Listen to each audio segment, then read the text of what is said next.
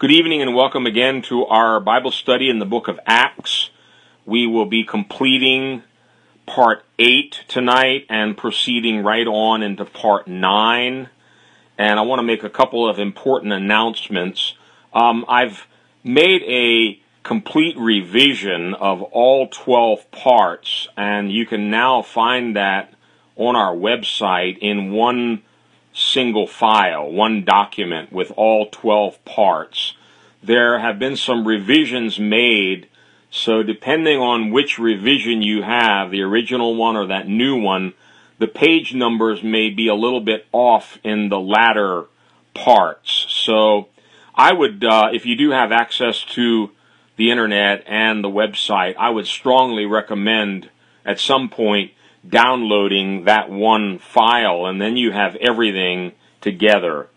And as I mentioned, we're going to be moving right on tonight from part 8 into part 9.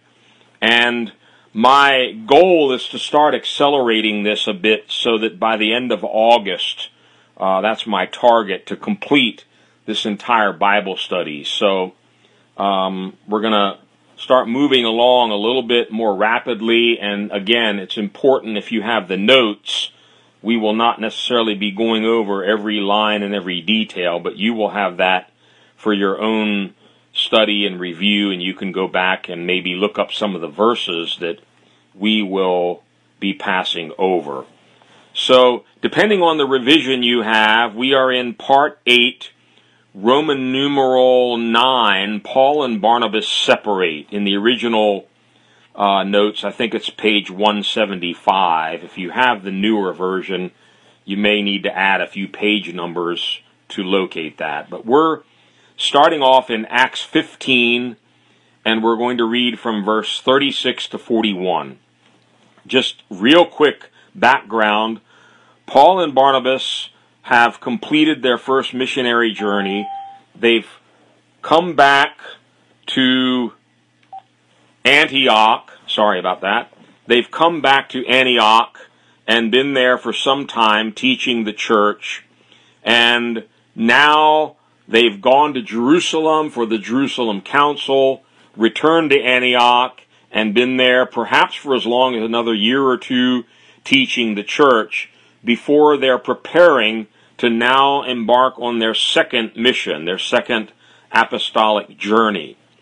And we run into a little bit of a glitch here in their plans. Acts 15, 36 to 41. Sometime later, Paul said to Barnabas, "Let us go back and visit the brothers in all the towns where we preach the word of the Lord and see how they are doing." Barnabas wanted to take John, also called Mark, with them, but Paul did not think it wise to take him, because he had deserted them in Pamphylia and had not continued with them in the work. They had such a sharp disagreement that they parted company. Barnabas took Mark and sailed for Cyprus, but Paul chose Silas and left, commended by the brothers to the grace of the Lord. He went through Syria and Cilicia, strengthening the churches. Now, before we even get into this, I want to make an observation that perhaps I've even made before in this series. You know, the Bible, to me, one of the proofs that it's written by God and not by man is it hangs out all of our dirty laundry. It makes no attempt to cover over stuff and present the people of God as perfect and flawless, as I think would be the case if this were written by men. And so we see the flaws, the imperfections of the prophets, the apostles, the people of God from cover to cover. And to me, that's an important proof that this is God's book. And it's a very real book. And this is a rather disturbing portion of Scripture, because all we've talked about for some weeks now is Paul and Barnabas, two apostles, two men mightily used by God, both on the mission field and even in Jerusalem to help resolve this doctrinal issue that had arisen. Now they're back in Antioch, planning their second trip, and they come to a sharp disagreement. Those are Luke's words. They had such a sharp disagreement that they parted company.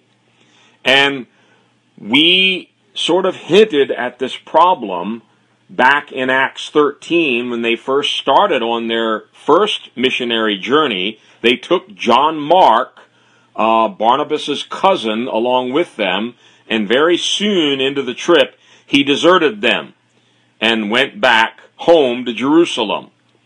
And Paul never forgot that. And so now Barnabas is wanting to take John Mark along. Another side note, this is the writer of the second gospel, the Gospel of Mark. And so, this isn't real good information to put in the New Testament if you want to make the Gospel of Mark a credible piece of Scripture. But here again, these were flawed men that God was using to write his story and to establish his church. That should be heartwarming to you and me. We're flawed also, but God hasn't quit. God hasn't given up. He has plans to use each and every one of us. So here we are, and this whole thing begins with Paul saying to Barnabas, "Let us go back and visit the brothers in all the towns where we preach the word of the Lord and see how they are doing." We call it follow-up. Pastor Tom's been talking a lot about this in his evangelism class. It's not good enough to just preach to someone and then leave them in the lurch. You go back, you water the seed, you follow up, you keep checking to see how they're doing. And so the apostles did with these groups and churches that they had started. Paul now wants to go back and see how the brothers are doing in each and every one of these cities that they had visited. What a love Paul had for these churches. He prayed for them daily. He carried that concern in his heart daily. And even though he knew going back to some of these towns probably meant more trouble, he was opposed, he was persecuted, he was stoned, left for dead in one of the towns that he's now planning to go back and visit, possibly literally put to death and then raised back to life by God. But that doesn't matter. These men were ready and willing to risk their lives to follow up on these churches, believers, groups that they had helped establish. Now, a little more about John Mark. This contention arose over his desertion on their first missionary journey. And we cannot avoid the fact that Mark is a blood relative of Barnabas. That's interesting to note in this whole story.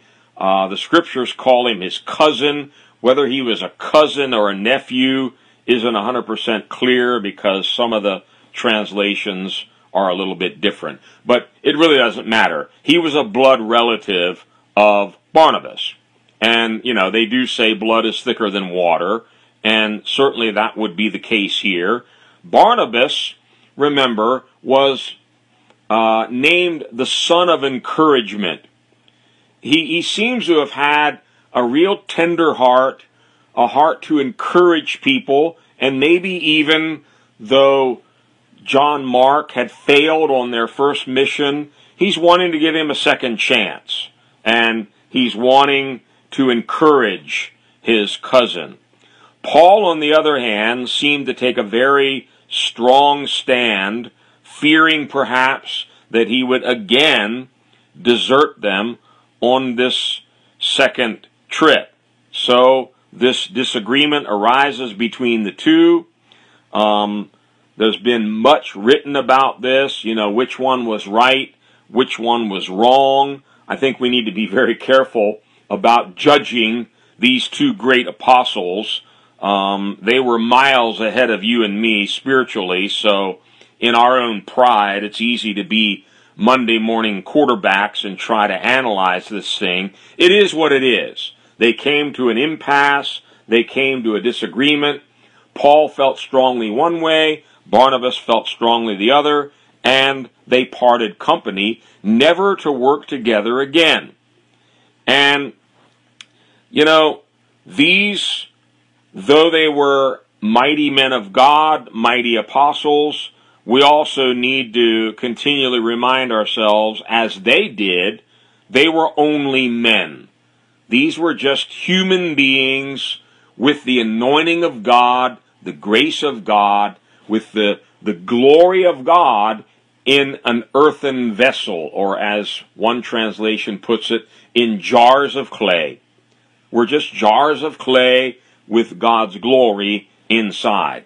Take the glory away and you have a pot again. And that's why I think Paul wrote these words to the Corinthian church in 1 Corinthians 4, verses 6 and 7. We must be careful about lifting up leaders, lifting up pastors, preachers, apostles. They're nothing. None of us is anything.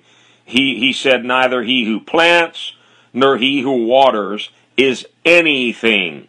It is God who gives the increase, and we must always keep our eyes fixed on Jesus, the author and finisher of our faith. 1 Corinthians 4, 6 and 7. Now, brothers, I have applied these things to myself and Apollos. We've already been introduced to him, another church leader, for your benefit, so that you may learn from us the meaning of the saying, do not go beyond what is written. Then you will not take pride in one man over against another. For who makes you different from anyone else? What do you have that you did not receive? And if you did not receive it, why do you boast as though you did not? Very clear. Don't lift up one man over another. Don't take pride. Oh, this is my favorite pastor. He's my favorite preacher. We've all fallen into that. But we need to continually be reminded, these are just vessels of clay, mere men, flesh and blood, prone to all the same weaknesses that the rest are prone to. The only difference is the grace of God, the calling of God, the anointing of God on their lives. Now, as Luke relates this situation, he could have easily hidden it, but he doesn't. He tells the whole thing. They came into such a sharp disagreement, they parted company. He's very careful in writing this.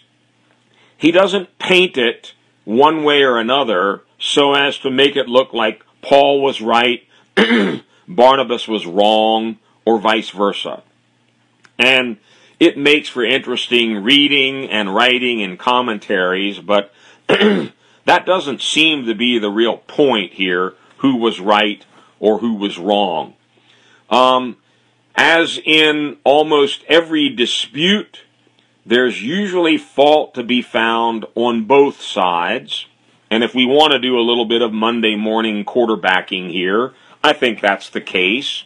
Barnabas was very likely swayed by the flesh, again, because of his carnal relationship with John Mark, and no doubt his natural affection for what was either his cousin or his nephew. You and I are no different.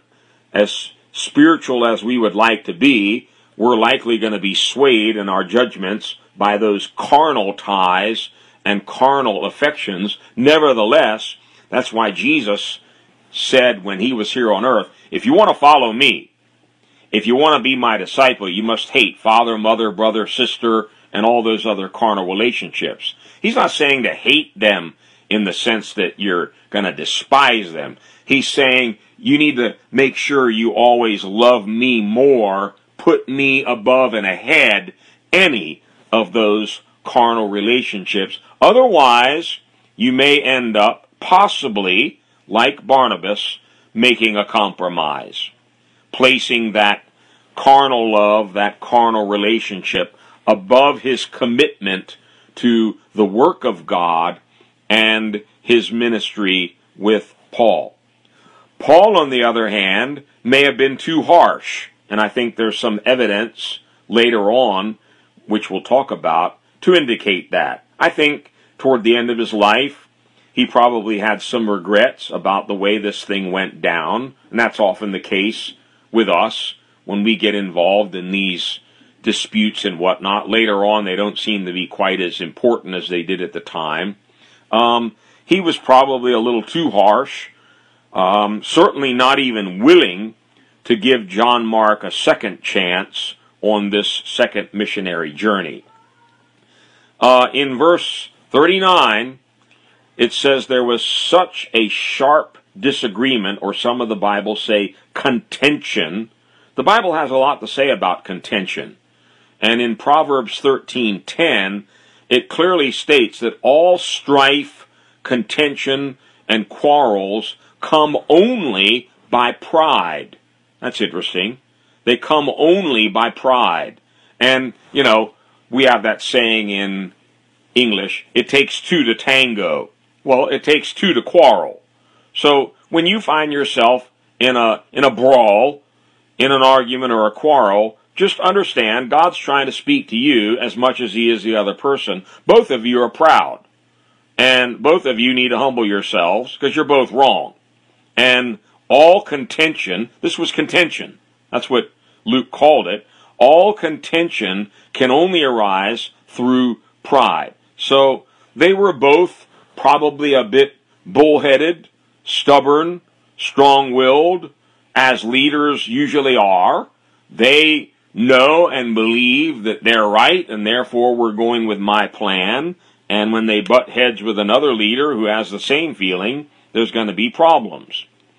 Those who take Paul's side will point out several things. Barnabas disappears from here on.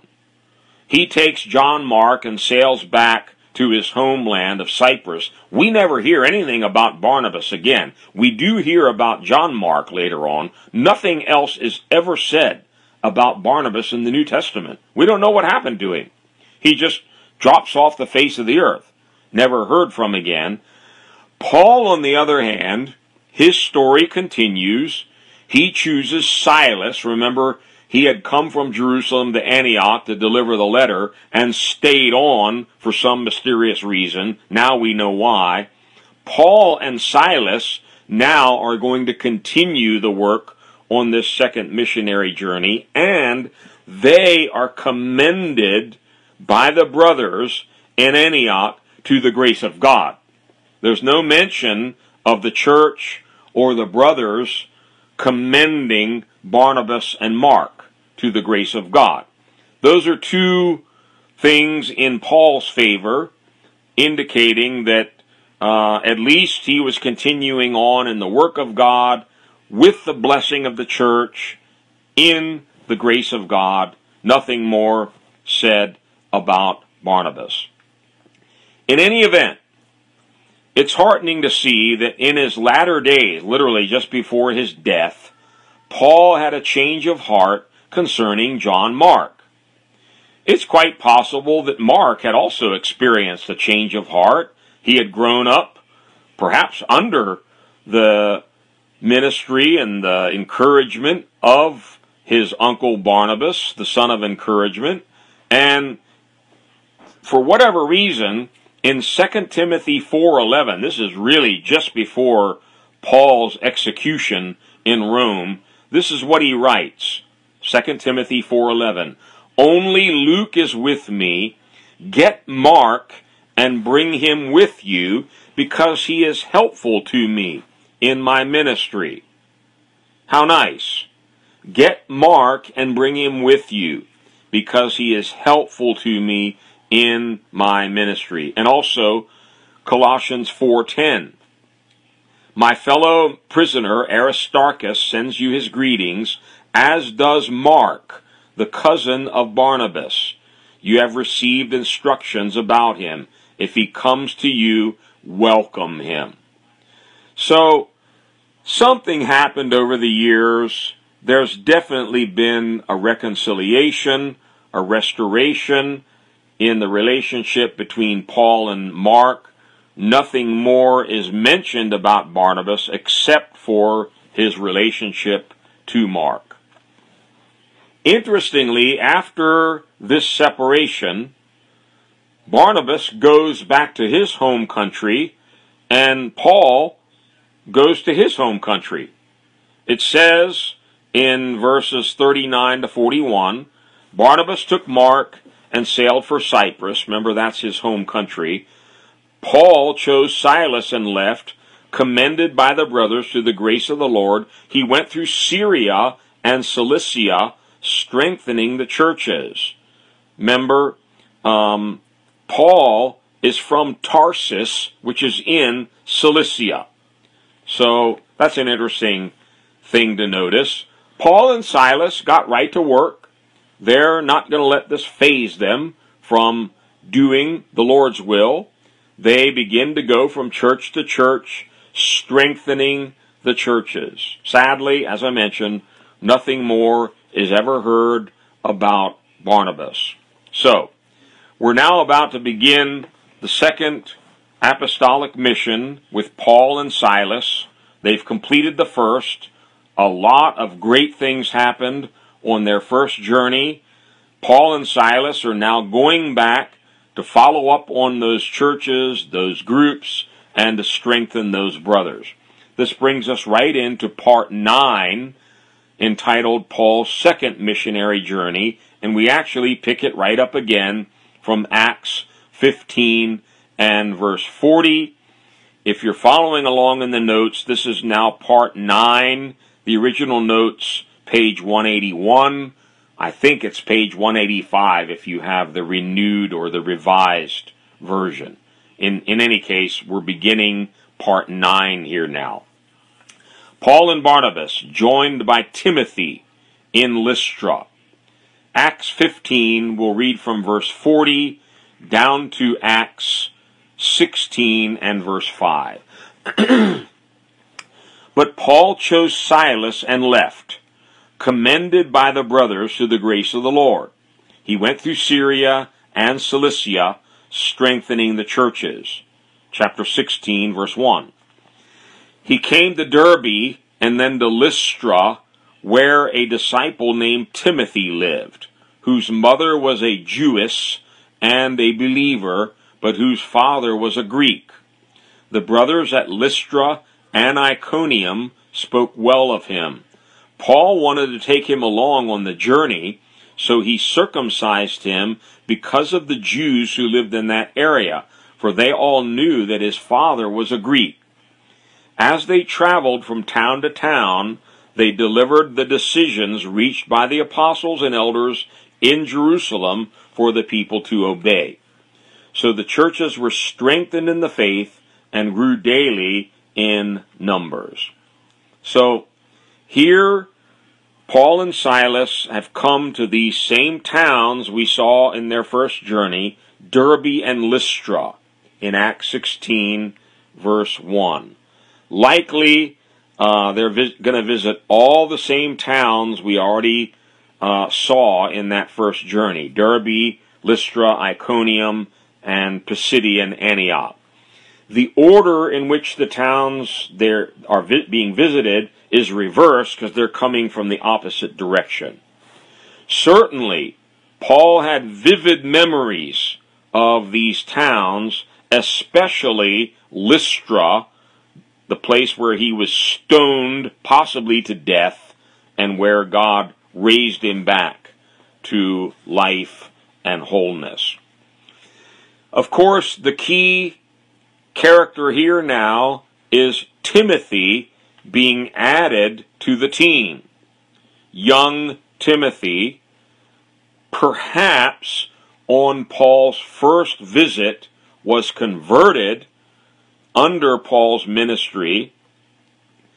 I pointed out in the earlier section that it's possible, scriptures don't specifically say it, but I gave some proof in Paul's writings to Timothy.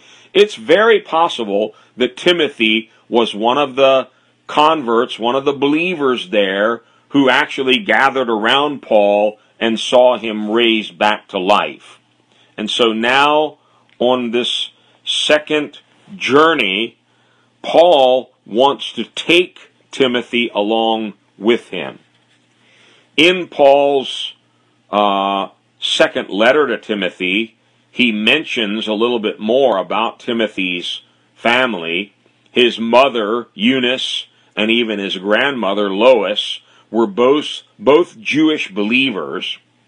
His father was a Greek.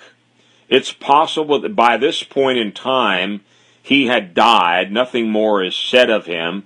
Certainly nothing is ever spoken of his faith or his coming to Christ, so we're not really led to believe that he ever became a disciple. It's just that nothing is said about him.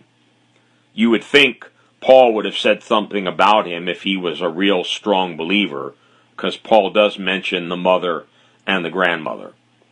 In any event, Timothy was a disciple with a good testimony in the churches of Lystra and Iconium. And verse 3 says, Paul wanted to take Timothy along on the journey. So he circumcised him because of the Jews who lived in that area, for they all knew that his father was a Greek.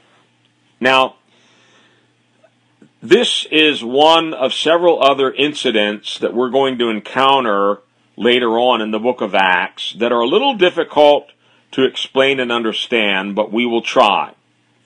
I think the key here, we've just finished this big thing in Jerusalem over, do Gentiles need to be circumcised in order to be saved? They clearly resolved that. No, a Gentile does not need to be circumcised. Matter of fact, we just read here, they're carrying those letters from Jerusalem to these different groups of Gentiles and reading the decision of the apostles and elders to them. This case is a little different, however. Timothy is a half-Jew. And in the Jewish culture, if your mother was a Jew, it didn't matter if your father was a Greek, you were considered a Jew. And so there's a problem here. Timothy is an uncircumcised Jew. And Paul is about to take him on this second missionary journey where he will definitely be encountering both Jews and Gentiles. And it says specifically, he circumcised Timothy because of the Jews who lived in that area, for they all knew that Timothy's father was a Greek, but that means they also knew his mother was a Jew. Paul would later refer to Timothy as a youth or a young man 15 years later. So he may even be a teenager, a very young man at this time. Not only did the apostles always travel in pairs, we've talked about this, they would often take younger disciples like John Mark on the first journey, or Timothy on this second journey, for practical training, on-the-job experience, call it what you will, also to be of assistance and to be a helper to the apostles in their work. What a privilege for Timothy to be chosen by Paul to accompany him on this second missionary journey. And it certainly formed a very deep father-son bond between the two that lasted throughout the remainder of their lives. Now, I don't want to take a long time on this issue, but let's come back to it for a moment. Why did Paul insist on circumcising Timothy when he had steadfastly refused to compel Titus to be circumcised some time previously? You can read about that in Galatians chapter 2. Well, there are two different situations, and there are two different issues at play here. Titus was a Gentile. He had no Jewish family ties or family background, so it's a separate issue. Timothy is half Jew. His mother, we just read, was a Jewess. And Paul did this because of the Jews in the area, not in order for Timothy to be saved. This has nothing to do with Timothy's salvation. It's rather to avoid any stumbling, any offense, any difficulty in ministering to Jews as they move about from place to place.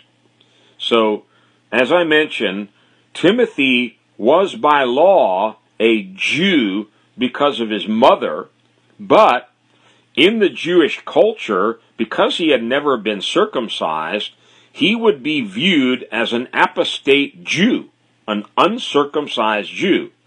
That was not really the kind of baggage that Paul wanted to be carrying around on his apostolic journey.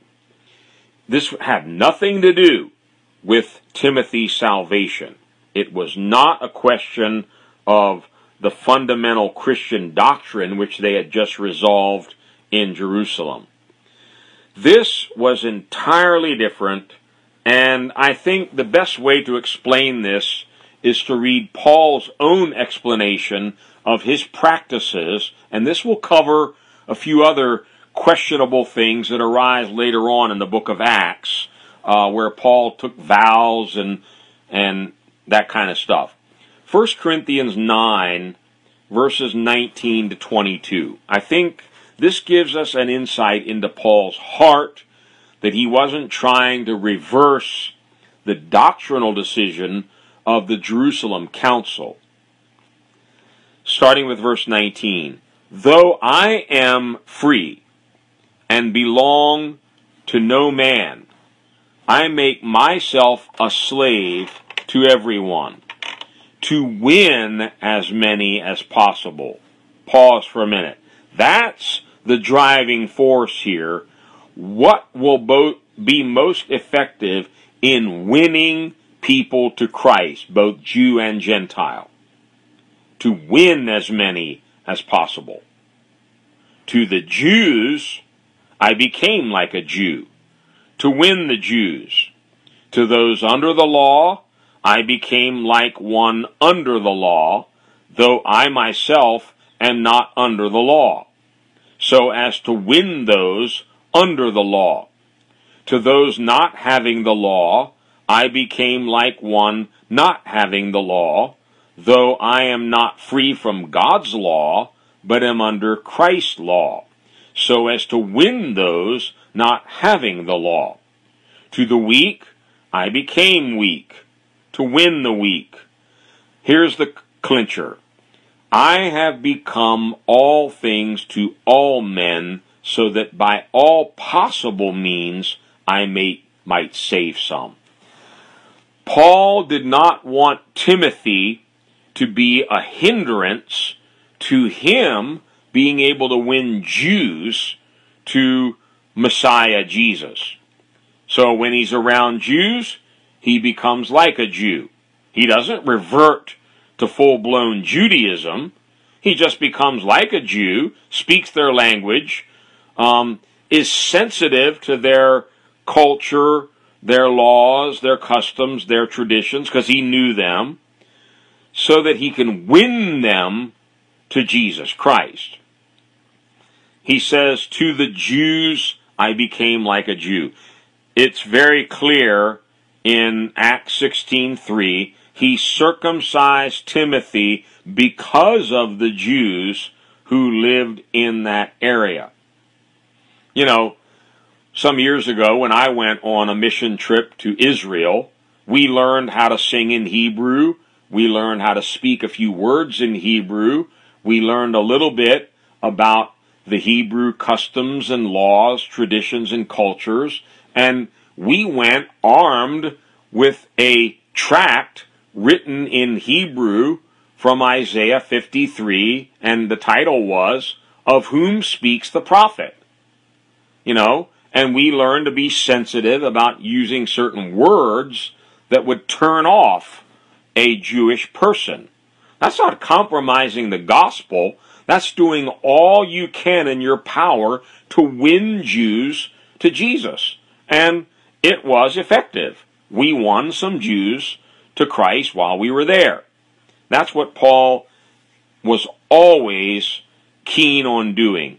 He didn't care what he had to become, whether he was a Jew or a Gentile or whatever. He says, I'm ready to become all things to all men, so that by all possible means I might save some.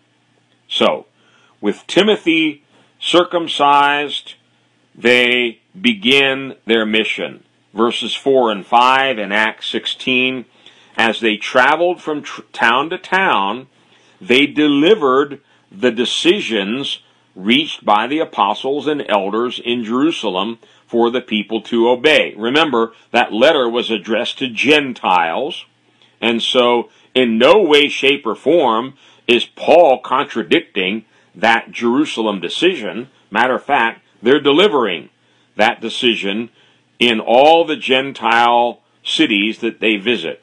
So the churches were strengthened in the faith, and they grew daily in numbers. This is what we've seen throughout the book of Acts. Luke gives these little progress reports. Churches were growing, they were multiplying, they were growing daily in numbers, and so forth. Note something here. It doesn't just say the churches were growing in numbers. Praise God for that. We're always looking for new souls. We're always looking for growth in numbers in churches. But churches may grow in number, but if they're not also growing real disciples in spiritual character, they're failing.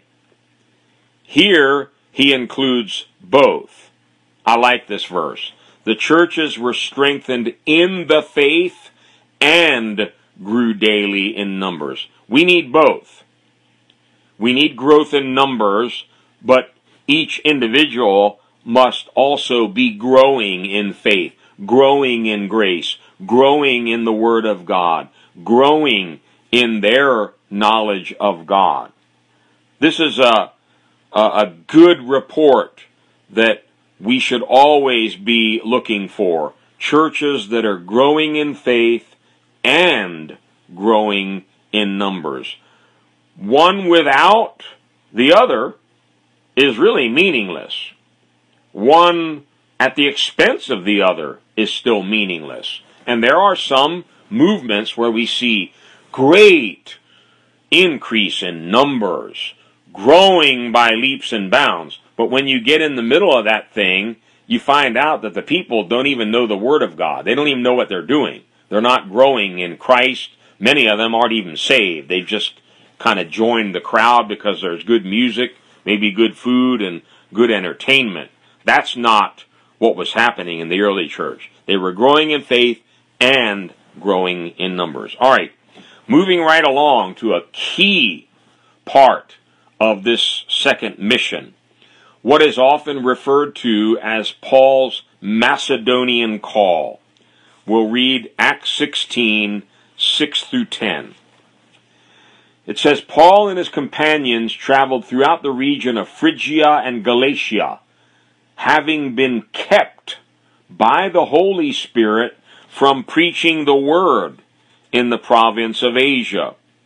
When they came to the border of Mysia, they tried to enter Bithynia, but the Spirit of Jesus would not allow them to. So they passed by Mysia and went down to Troas. During the night, Paul had a vision of a man of Macedonia standing and begging him, "Come over to Macedonia and help us." After Paul had seen the vision, we, very important pronoun we'll talk about, we got ready at once to leave for Macedonia, concluding that God had called us to preach the gospel to them. This is one of my favorite stories in Acts, and there are many, many important lessons we can glean from this. First of all, this is the first time where we actually see the Holy Spirit forbidding them from going to a certain region to preach the gospel. Well, I thought Jesus had told them in Acts 1:8, go into all the world. But as we mentioned last time, the success of this early church centered around their sensitivity to the leading, guiding voice of the Holy Spirit. They didn't have a set of rules or some guidebook that they were following. They were being led by the Spirit. They that are led by the Spirit are the sons of God. And they were listening for the guidance of the Holy Spirit. They didn't just go in there like a bull in a china shop and say, all right, we're going into Bithynia no matter what, and we're going to preach the gospel there. No, they sensed the Holy Spirit saying, no, don't come here now. Don't enter into this place now. So there were certain regions when they tried to go there, the Holy Spirit said, no, not now. So, having passed through Phrygia and Galatia, they wanted to move into the province of Asia. It wasn't time yet. And the Holy Spirit forbade them. Holy Spirit kept them from going there. How beautiful to see how the Holy Spirit was opening doors and closing doors, saying, go here, don't go there. That's why their ministry was so successful. God help us to seek that Holy Spirit guidance in our lives and churches in our day. So, having revisited Phrygia and Galatia, they are stopped, kept, it says in the NIV, by the Holy Spirit. The Greek word is even stronger. It means forbidden, and that's the word used in the King James, and the Message Bible says they were blocked by the Holy Spirit. You know, sometimes we have an experience where it seems like we're butting our heads against the wall. We're trying and trying and trying to make something happen. We're trying to get something done, and it's just not going. Now, there may be some demonic influence. Paul in another place says there's a wide and effectual door opened for me, but there are many adversaries. This isn't about the adversary. This is about the Holy Spirit blocking them. They have been forbidden by the Holy Spirit to go into this place. And, you know, by experience, when the Holy Spirit is forbidding you, you might as well give up the plan. It ain't going to happen. You're not going there. It's not going to work. When God shuts a door, no man can open it. And they tried to enter Bithynia. They were not permitted. And we're not told why. And God will not always tell you why. He'll just say no. And we saw in Acts 1, God has times and seasons set by His own authority. We don't question those times. God makes everything beautiful in His time. Bottom line, it wasn't time for them to go to these places yet, so they move on. Meanwhile, Paul has a vision, a very clear vision of a man from Macedonia calling to him, saying, come over and help us. Now, I've given a long list here, and we're just going to skim over it. I would strongly recommend you study this list, because it's important for all of us to learn how to be guided by the Holy Spirit. He has many ways, excuse me, He has many ways of guiding us. Sometimes He'll use a dream, sometimes He'll use a vision, sometimes He'll use another person, sometimes He'll use circumstances. We see all kinds of different ways in which the Holy Spirit guided these apostles in the early church. Let me run through this list very quickly. In Acts 1:8, Jesus had already given them the master plan. Jerusalem, then Judea, then Samaria, then to the ends of the earth. That's the broad picture. They have that already from Jesus. Then, at times, they receive direct guidance through the Scriptures. Peter received guidance from Old Testament Scriptures in Acts 1 in choosing a replacement for Judas. James used Scriptures in the Jerusalem Council to resolve the problem of whether Gentiles were to keep the law or not. So sometimes Scriptures were used by the Holy Spirit to give them guidance, direction. There were a number of instances where angels gave direct counsel and guidance to the apostles, sometimes releasing them from prison and then giving them instructions, go back to the temple and preach the gospel, as we saw with Peter in Acts 5. We saw in Acts 8, an angel of the Lord guided Philip to leave the revival in Samaria and go out into the desert for one man, the Ethiopian eunuch. On a number of occasions in the book of Acts, Acts 11, Acts 13, again in Acts 21, we'll see this. The Holy Spirit used prophets. Remember, apostles, prophets. This is the office of a prophet. He used prophets to deliver messages to these apostles. That's another way. Another way, they often had an inner sense or an inner witness of what the Holy Spirit wanted. We talked about this at length last time. It seemed good to the Holy Spirit and to us. Paul was often being warned by the Holy Spirit about imprisonments, persecutions, and hardships that awaited him in the towns he was visiting. There were times when the Holy Spirit spoke directly to them. Acts 1, Philip in Acts 8, Peter when he was on the roof in Joppa, the Holy Spirit spoke directly to them. Whether it was an audible voice or just the still small inner voice of the Spirit, we don't know. But he spoke to them and directed them. As we've just noted, there were times, such as this in Acts 16, where the Holy Spirit specifically says, no, don't go there. We sometimes refer to having a check in the Spirit.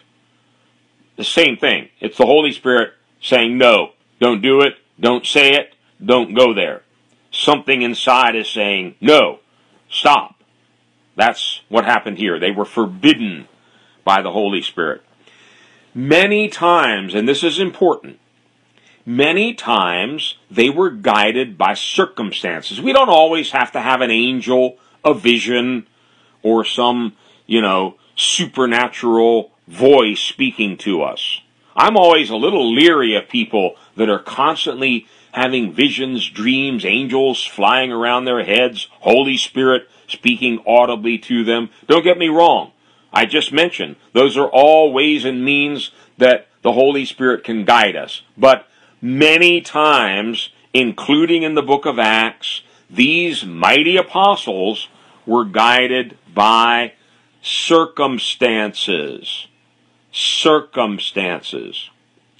Peter and John, we saw in Acts 3, were at the temple. Why? It was the time of daily prayer, 3 p.m. That wasn't a vision or a dream or an angel. They went because it was time for prayer. And they met the cripple at the door. They had a great miracle. A great revival broke out, and it landed them in jail. All because of a circumstance. The disciples in Jerusalem were scattered in Acts 8. Why? Because of persecution. They didn't move out because of the Holy Spirit or an angel, a voice, or a vision. They were scattered by circumstances, bad ones, persecution.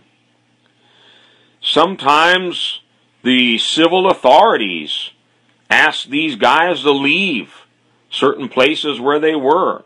Acts 16, we're going to see that a little later. Paul and Silas were driven out of Philippi by the civil authorities. Paul would later be taken to Jerusalem and then on to Caesarea by the authorities. He was arrested. He was a prisoner. He had no control over his movements. But God, the sovereign God, operates behind circumstances. And you and I must never forget that. We're not victims of circumstances. We are led by God's providential hand, always in control of our circumstances. What does it say? All things. What does all mean? All things work together for good to those who love God and are called according to his purpose. Very important. God uses circumstances to guide us, speak to us, and move us from place to place. Another one, guidance frequently came through the counsel and the initiative of other Christians. Not angels, not visions, not necessarily anointed prophets, just other Christians. The apostles in Jerusalem sent Peter and John to Samaria in Acts 8 just because they heard about the revival there.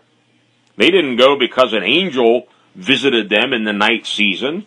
They just decided, we're going to send Peter and John down to Samaria to check this thing out. In Acts 11, the church in Jerusalem had sent Barnabas and Antioch. That wasn't a real spiritual visitation. They just decided to send them, and they went. They were being guided by the counsel of others. The brethren at Antioch sent Paul and Barnabas to Jerusalem in Acts 15 to resolve this doctrinal issue, and Judas and Silas were sent by the Jerusalem church back to Antioch with Paul and Silas. And on we could go with a list.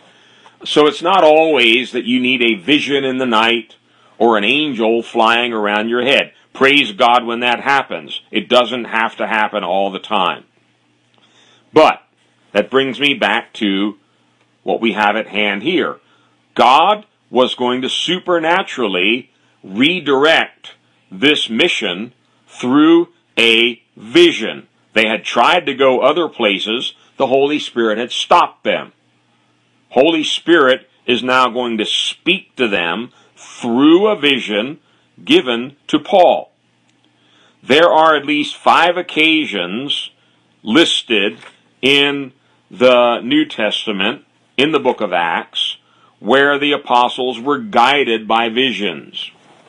Before we look at those, first of all, the word vision comes from a Greek word which means to stare at, to discern clearly, to appear, something gazed at, a spectacle.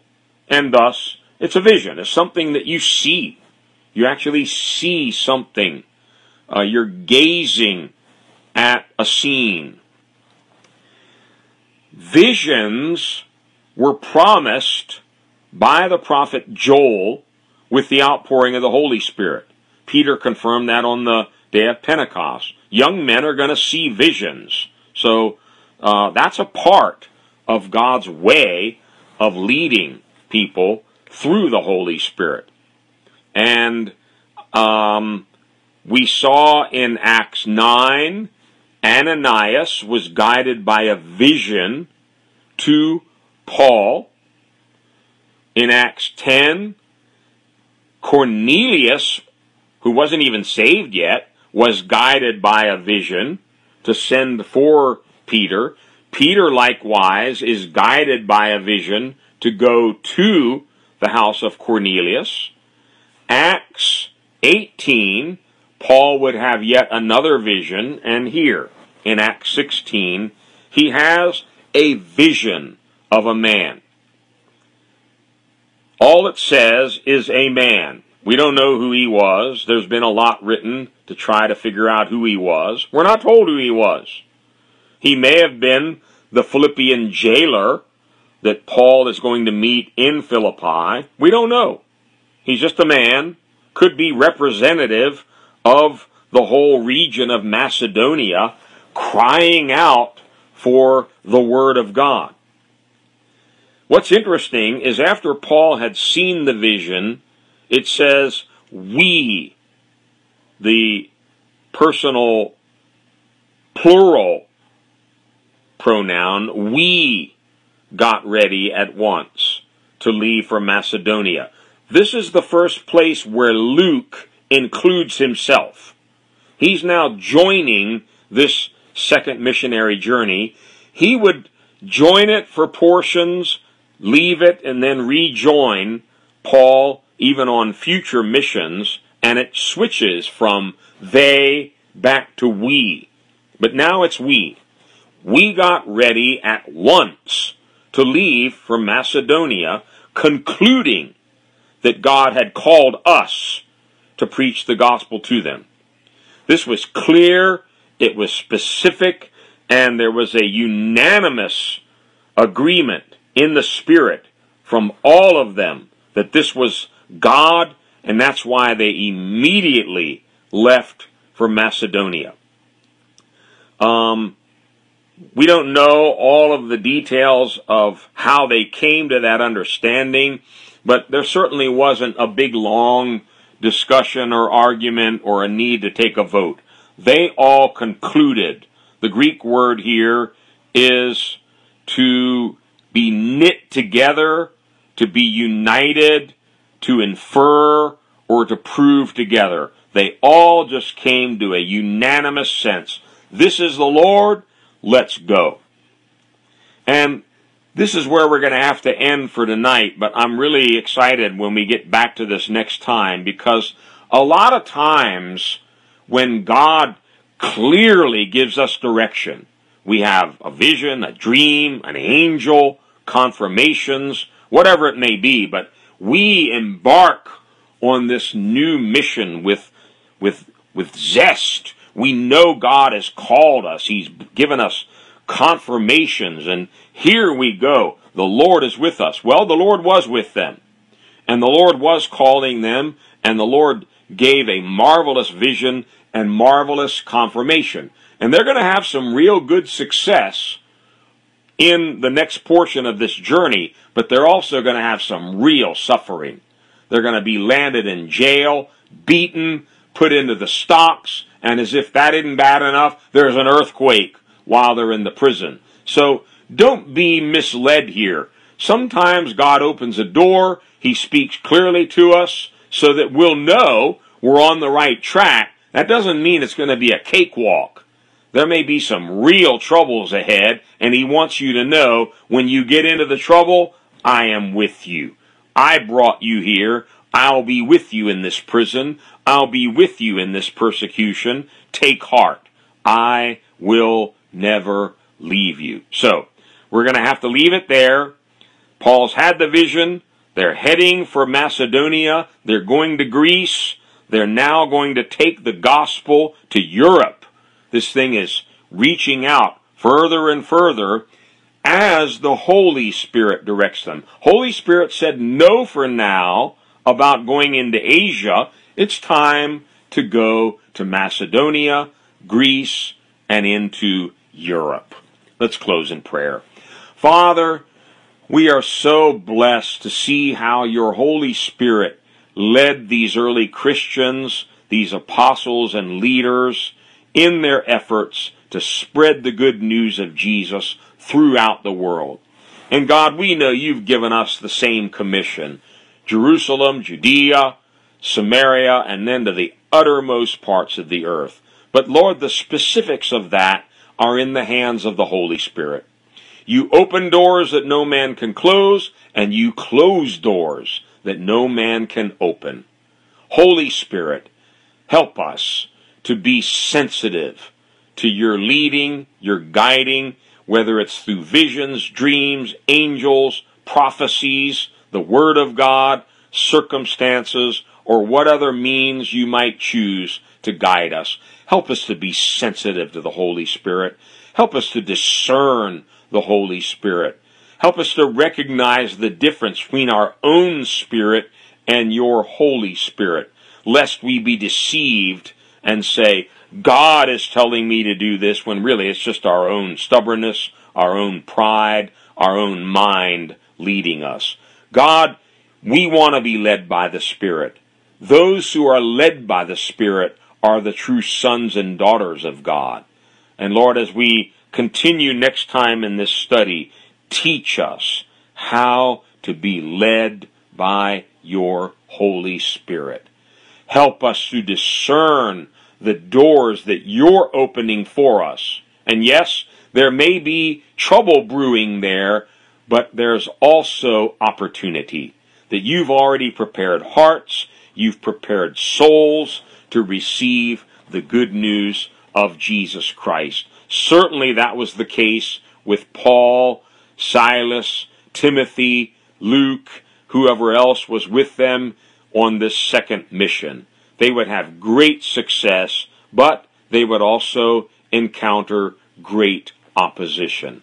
Help us never to forget, O God, that even when you open a door, there are many adversaries. There's great persecution. There's always opposition from the enemy when we're moving in your plan. Encourage us, strengthen us, let us know that you're there with us. You'll never leave us.